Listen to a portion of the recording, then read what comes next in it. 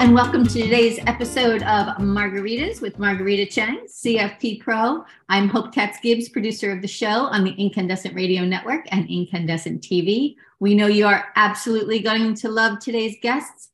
Eugenie George is the author of Our Money Stories. She has appeared on CNBC, Forbes, The Cut, The Financial Diet, and so much more. She specializes in writing about behavioral science and personnel finance, drawing on her experience as a freelance writer, business owner, and debt-ridden grad student. So thank you so much for being here. Take it away, Miss Rita. Well, thank you for the introduction. And Eugenie, it's Margaritas with Margarita. Here's to celebrating you. Thank you for being here. Thank you. I mean, I have coffee, but thank you for having me. So I know that you wrote Our Money Stories, a 6-week, no BS holistic wellness plan. So how did you become a financial writer? I mean, I think the long story short is I've always wanted to be a journalist. That's kind of like the truth is I've always been interested in journalism. I've always been interested in the people that get into it. And then also I do like to hear folks' stories. I liked it so much, even as a kid. I was on like kids' TV shows that were like news shows. So it always was there. I just never used it or utilized it once I got to into high school. And then I started the book because I ran out of money as a business owner and I just didn't even know how to handle that. And it went from like 0 to 60 really quickly. And I just ran out of money. I said, okay, you do have some skills with money. Like you do know how to save. This is like one good thing about you. You know how to save, you know how to pay for things. At that time, for the most part, I mean, I always had like a good credit score. So I was like, so what else is missing? Something else isn't like sitting right. And then I got evicted from my apartment. And that was like a big thing. Once that happened, because I just couldn't manage things, then I really started like seeking help. And then I got laser focused, was like learning about money. So it was kind of like the journalism part happened out of curiosity, but then also recognizing that there wasn't any content like this out there. They do have great podcasts and great authors. But at that time, when I started writing in 2017, there still wasn't anything around like historical issues or problems that are happening with women and their money. So I started to get really interested in that. Absolutely. And I love how you focused on women from underrepresented diverse communities and the challenges that they are facing with money. Not just the challenges, but how they've addressed those challenges. So what was the writing process around writing a book? Because it also can be like really stressful, but yet cathartic at the same time. Yeah, I kind of took it as, you know, you can't, if you're a journalist, you can't always necessarily use your story as like a reasoning, but I knew that I had to use my story for this just because I just want to let people know that, okay, you can get out of this situation. And I have all the things that you say I'm supposed to have, right? Like I got this degree. I got like a degree from a top-notch university. I got into this really hard program, and I still wasn't struggling, right? I still had a moment of like despair, which like everyone has those experiences. So I knew that I couldn't go full on like a journalistic piece, but I had to do it with me telling my story first. So I, for the most part, wrote out my story and it didn't sound right for like 6 drafts. And then finally I said, well, I think I need to tell the truth because I'm trying to make it seem like it's sounding like a Susie Orman book, which, you know, I don't mind Susie Orman, but I was like, this is not sounding real. So then eventually I was like, okay, you got to tell everybody the real story. And then after that, I started interviewing women. So I did a bunch of posts and I asked folks, it's really sad, but I asked a bunch of folks like, hey, would you like to tell me your money story? And, let's talk about, are you Asian American? Are you Native American? Are you like Latino American? Like, would you like to talk about your story? And that was kind of hard because it's kind of weird being like, hey, I need your story.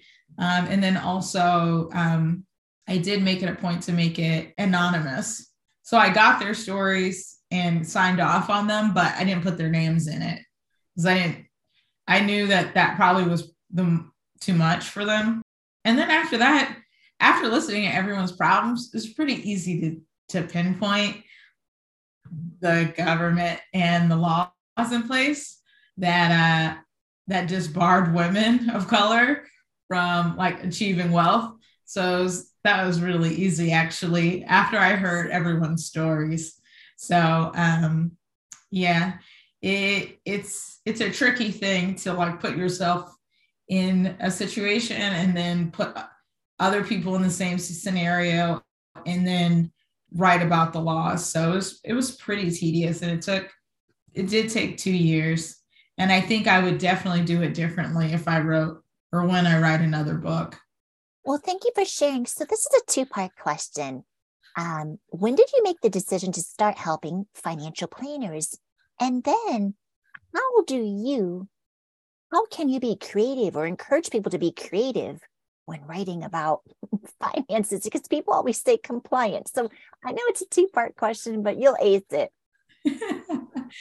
I actually, when I first started writing the book, before the book even came out, I made it a point to write an article for Michael Kitces, which is Nerd's Eye View. And I was like, listen, if these folks get it, which are primarily like white males, and they really understand what I'm talking about, then I can tell it to anybody. So I actually did it in a reverse, which was I actually wrote to a financial planning blog with like lots of facts and research and got lots of positive reviews.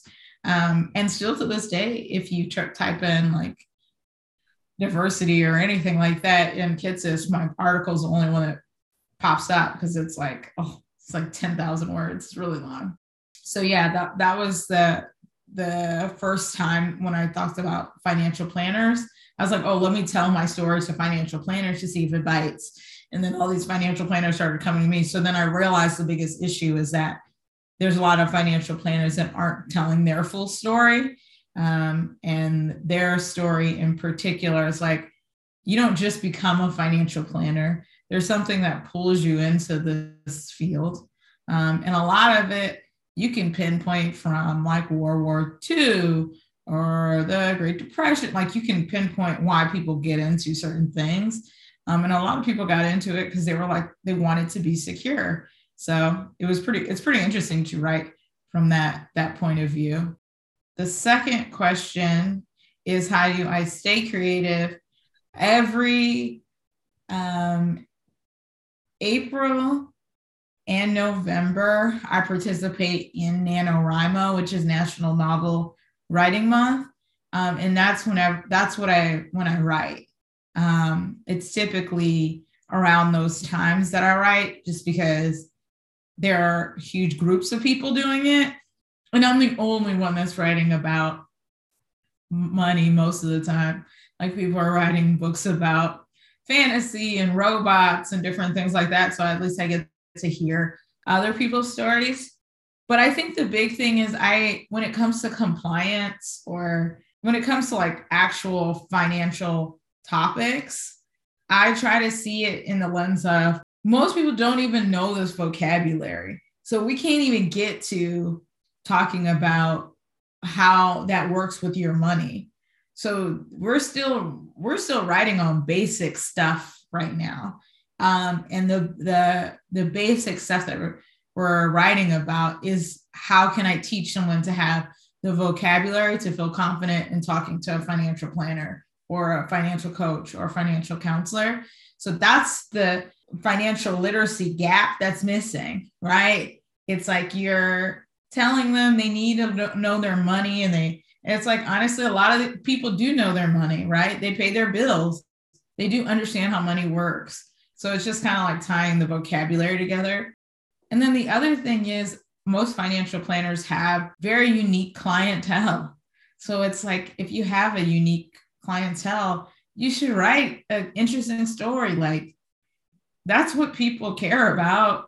They care about the recession, or they care about, ebbs and flow in their stock, but no, they want to hear, okay, after a divorce, you're going to be okay.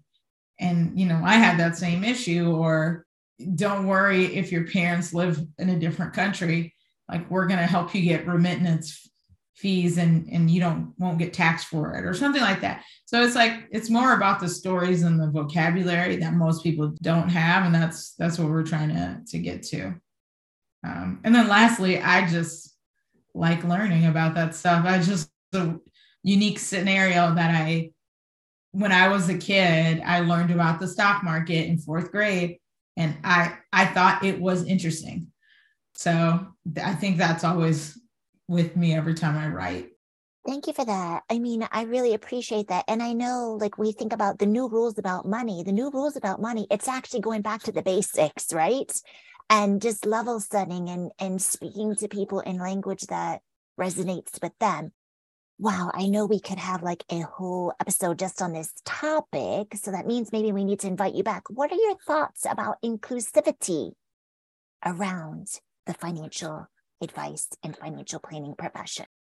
I think the big thing is it's really important to tell your story in a unique way.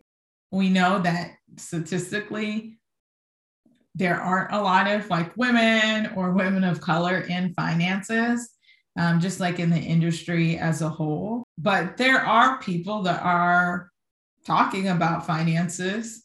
So I think it's more about being open to listening and learning from other people.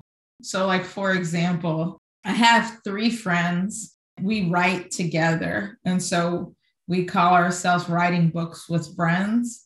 And they're all in finance, but they're all doing things in very different ways. So one person is a writer, and they write about like life insurance and swears up and down life insurance, everything about life insurance. I don't know how somebody can be that interested in life insurance, but she does it, And then there's someone who one of my oldest like writing buddies, she is all about travel. So like getting free tickets and, saving money on getting like your miles on your credit card, which is so tedious. But for her, she like gamifies it and has a really successful podcast where she talks about being a financially savvy traveler, and it works. So it's like, I think the biggest thing with inclusivity is trying to find other people's stories and see how they can connect.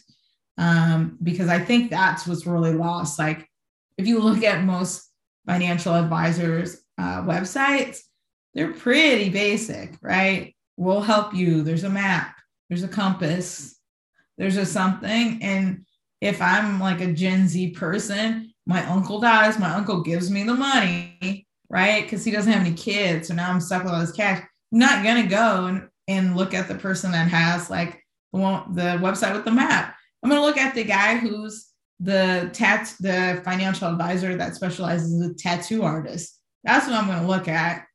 So it's really about thinking how you can weave other people's stories into your content as well, or at least try to seek to understand. But yeah, my book in particular, I have been very shocked at the fact that who's actually reading it. And a lot of times that person does not look like me and is not a female. So I've been really very, very grateful for that. Yeah. So usually this is a wonderful transition. Here is your time to hold up your book and share with people how they can find you and social media handles. So hold that up again. Our Money Stories, a 6-week, no BS, holistic financial wellness plan by Eugenie Georges. how can we follow your work and where can we get the book and your social media handles and website? Yeah, I mean, the book is on Amazon and Barnes and Nobles, all of those places. So there where you can find a book. And I mean, you can follow me at Eugenie George. That's pretty much my handle for everything. So, or @ Eugenie George. So, yeah. Well, thank you so much for tuning in with us. Yes. And back to you, Hope. Thank you, Eugenie. What fun. What a great story. How you've turned everything you've made lemonade in every way. I'm a journalist as well. It's really fun to tell people's stories, but make them personal because we all sort of have a similar thread through our stories, right? So that's awesome. Best of luck to you. Please send us information from your book so we can share it on Rita's website, margaritacheng.com. She has no compasses nor maps on the website that we help her with. Just all really good tips from Rita's, and she's just got so much information, as do you. So thank you to all of our viewers for listening to this week's episode of Margaritas with Margarita Cheng. Special guest, Eugenie George, and her amazing book, Our Money Stories. Thank you, Rita. Thank you. And we will be back and talk to you next week with another amazing guest. Have a great week. Thank you so much for being part of our Incandescent Radio and TV family. This is Hope Katz-Gibbs, founder of Incandescent Incorporated, the PR and publishing company for women entrepreneurs. Our Incandescent Radio and TV shows are brought to you by our advertisers and clients. Margaritas with Margarita Cheng, CFP Pro, brings us 15 minutes of tips every Friday at 5 p.m. Eastern on Facebook Live, where you'll meet experts who are helping us flex our financial muscles. Find all of the episodes at margaritacheng.com. You'll also meet intuitive psychotherapist Kara Keem, who interviews therapists and other intuitive guides from around the world.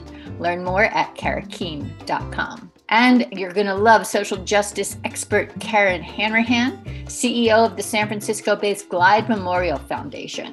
She bridges the gap from local impact to global change on her Thought Leadership show on Incandescent Radio. Learn more about Karen at karenhanrahan.com. You're also going to love Alina Liao, founder of the radical wellness journaling company, zenitjournals.com. Alina asks, have you tried to journal but found it hard to keep up? Zenit makes it easier to journal for your wellness. With Zenit, you can customize your journal with prompts that speak to you. No more blank pages. Your Zenit is your personalized space to take care of yourself. Website, zenitjournals.com. Feel it, write it, Zenit. You'll also meet amazing Tracy Schott, founder of voicesforchange.com. Tracy is determined to change the world and end domestic violence. Learn more at voicesforchange.net. And we are so thrilled to be publishing a book for Angela Mitchell, who is the tech expert of case management. And she's also the founder of this fabulous organization, Kids Code 2. She is determined to teach kids to code computers. Talk about teaching a kid to fish. We invite you to discover and peruse all the Incandescent Incorporated websites, the magazine For Women, By Women, About Women, incandescentwomen.com. Our health and wellness magazine is beincandescent.com, the business of mind, body, spirit, soul, and heart.